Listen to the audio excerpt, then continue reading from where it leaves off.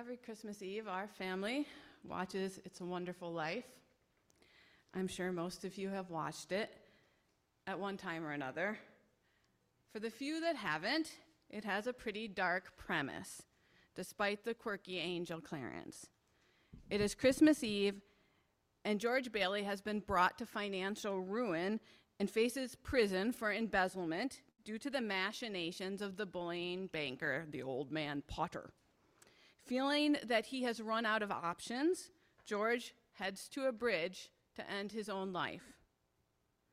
George has for years been fighting a losing battle against Potter to make Bedford Falls a more equitable place.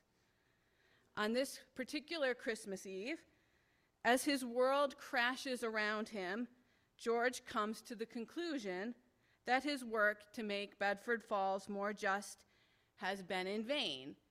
And more distressingly, he begins to believe that his stubborn commitment to his principles, his dogged faithfulness, and his consistent pattern of doing the right thing, even when it is difficult or against his own self-interest, has resulted in active harm to his family and his beloved wife, Mary.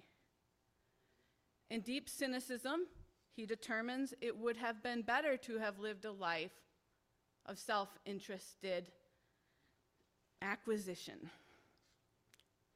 The plot of It's a Wonderful Life turns on a miracle. The angel Clarence gives George a chance to see the true impact of his life on other people. He is shown an alternative present where he witnesses how very much worse Bedford Falls would have been if it hadn't been for him waging his seemingly fruitless, ineffectual campaign to check the greed and devious ploys of Potter. He also sees that his little acts of courage and compassion have literally rendered life and joy possible for other people. Advent is a season in the Christian calendar centered on the virtue of hope. Hope is a cardinal virtue. Now, we Anabaptists in general don't spend a lot of time cataloging and defining virtues. This is more the domain of our Catholic siblings. They name hope, along with faith and charity or love, as one of the cardinal virtues. Cardinal, because it is a core virtue, a virtue that makes other virtues possible, but also because hope and faith and love are virtues that are understood to be given by God. Their acquisition is not a result of our habits or our willpower. Hope is God's gift to us, and not our gift or offering to God. Now, I've never had a very firm grasp on the difference between faith and hope, but my understanding is that faith is meant to be a present, more active or existential virtue. Faith is an active trust in God right now, right in this moment of confusion or despair. Hope is more future-oriented. To hope is to look at a troubling situation, and as my wise friend Shelley notes, to affirm something like, I don't know how, but I believe there will be goodness, possibility, and life in this situation for me. Or in the words of the psalmist, I remain confident of this, that I will see the goodness of the Lord in the land of the living. I struggle with hope sometimes as a Christian virtue because I have been trained to think of hope as mainly dependent on God's capacity to control history. We hope in God's providence and God's power. And I think if we're not careful, this version of hope, premised on God's ultimate plan, can be employed in a way that delegitimates present suffering. We've all experienced it. Words like everything will be all right in the end, or God has a plan here, or you'll understand it better later. Even if these words are true, they turn our attention, I think, away from the God that we know in Jesus Christ, a God who is very present in our suffering, a God who never pretends that suffering and sadness and pain and grief are not real, A vision of hope that's too focused on God's control over history and God's plan often downplays the beauty and the drama and the pathos and the sanctity of each individual life in favor of neat conclusions.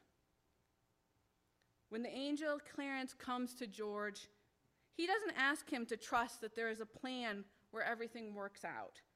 Instead, he gives him a very special gift, a chance to see the effects of all of his little acts of integrity and faithfulness and compassion and friendship and solidarity. Clarence gives George a chance to see the cumulative impact of his life, a life lived not in pursuit of a master plan, but instead he shows George the cumulative effect of a life where George Bailey faced each new challenge and setback by doggedly doing the next right thing. None of us will be gifted, like George, with a clear vision of our actual impact in this world, nor will we be given a vision of the future. If a human life occurs as a great drama, the irony is that we do not know the plot or the denouement. We do not know whether the action is falling or rising. We do not know whether we are a minor or a major character, and we do not know the end. We will very frequently never know whether our actions mattered. So, what do we do? Well, I think the best course of action is to live a life like George did. Live every moment according to the values that we cherish, responding to each new challenge with dogged faithfulness.